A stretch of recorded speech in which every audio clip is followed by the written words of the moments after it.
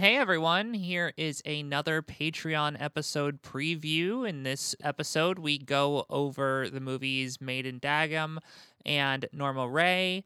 If you'd like the full episode, go ahead and become a patron at patreon.com/workstoppage.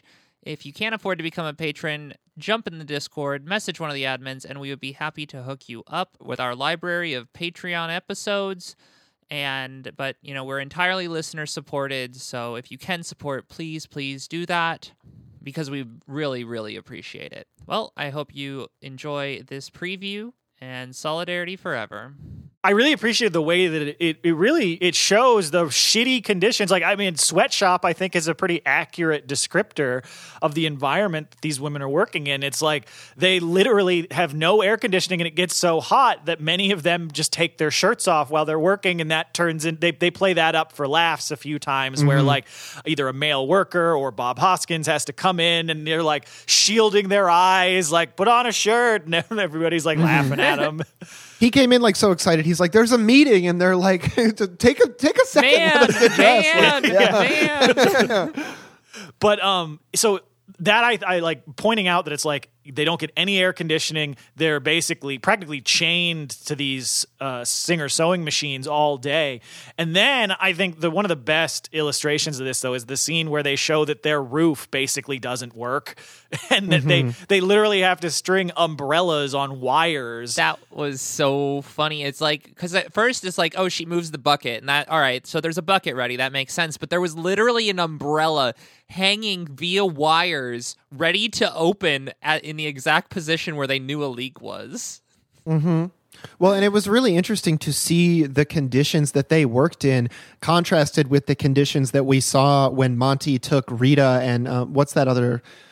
Connie? And took Rita and Connie to the union meeting, and they stopped for dinner. Right. And it's like, after you've been watching them, and most of the scenes are taking place either in these sweatshop conditions or at their homes, and then to see like these fancy restaurants and the fancy food, and it to these women, it's like this food is almost like they're not sure how to interact with the table. And that disconnect was like really pointed, because I think it's easy for people to be like, oh yeah, the bosses are eating too good. But in a lot of cases, it's like, okay, if you have a stratified or a misogynist or a racist like union organization, they don't do that for no reason. They do that because there are benefits to themselves that they can lay claim to. Right. Well, just for clarity, they were meeting with the union leaders there, I believe, at that. Well, they dinner, were on right? their way to the meeting with the union leadership, and they stopped at what was the name of the restaurant? They were meeting with Ford, but it was right. a trip that was paid for by the union, and they make a point of showing that like the kind of mid-level, closer to upper-level union guy, Monty, who's the guy who usually deals directly with Ford bosses, he is such a good illustration of business unionism. I'm like, because I feel like we talk about that concept on the show all the time, and now I want to be like, look at the scenes of him in this movie. I'm like, that's business unionism illustrated right there. Because when they sit down with Ford for that meeting, one of the first things that he says to them is, "You know me, I've got no axe to grind with Ford." And I'm like, I immediately was just like, oh, fuck, this is, I'm mad now. I'm like, well, you should. You should have an axe to grind with Ford. You represent workers who Ford is screwing over every day. Well, he was such a letdown after you got to see Albert, and you're like, oh, wait. Like the whole time you're meeting Albert, you're like, wait, is this guy actually good? Is he actually like with it and good? And he is. And then you meet Monty, and you're like, oh, well, shit, okay, the other shoe has dropped. Like, yeah, and like he's so much got that we go along to get along, we play the game, and it's like we're just going through the motions, and this is how things are. This idea that like nothing can fundamentally change about the arrangement between the workers and the bosses, and all you're doing is getting like, the best slice of the pie that you can get. Well, and it's so many of the aspects of business unionism, and it's not even so much that he has all these, like, he doesn't even really have that many scenes or lines. It's just he embodies the role so well. Mm-hmm. Well, and I think that there's a scene where the condescension against the workers is really highlighted when when they're going in to talk about what the actual like future of the ongoing strike is going to be, and they're like, what's the good union guy's name again? Albert. Yeah, Albert's like, don't listen to what they're gonna say. They're gonna feed you a load of shit. And they go in there and they're like, we do support you. We definitely support you, but we just think that there's a better time. And also, the exact same thing is reflected when in the union hall when they're voting on whether or not they're going to support the strike. Is it's just too soon and too much, and just the amount that is emblematic of business unionism and squashing the most revolutionary parts of the union movement. Mm-hmm. Well, the movie does a really great job not only of displaying what business unionism is, but also what the antidote to it is. Because when Albert identifies Rita in that scene where he's like, we need to, we should take another one. We want to have more of us than them.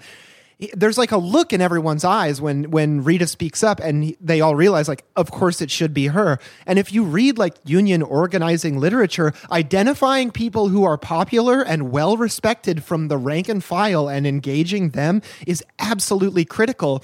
And Rita, time and time again, is shown to be someone who can cut through the bullshit in a really meaningful way in a fairly tense or tough situation.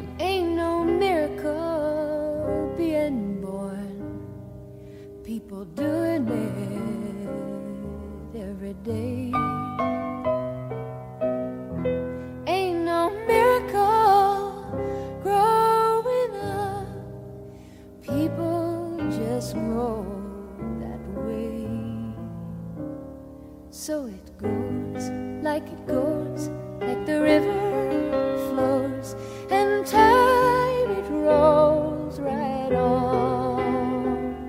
And maybe what's good gets a little bit better, and maybe what's bad gets gone.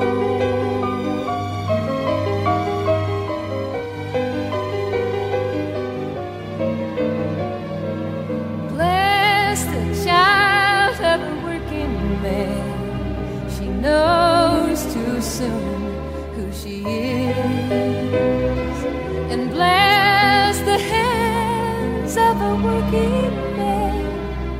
He knows his soul is his.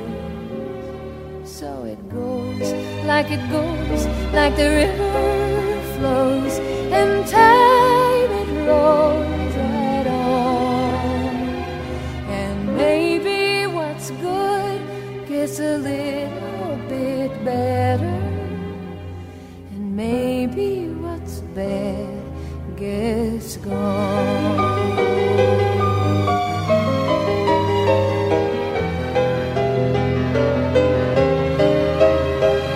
Yeah, it goes, like the river flows, and time keeps rolling on. And maybe what's good gets a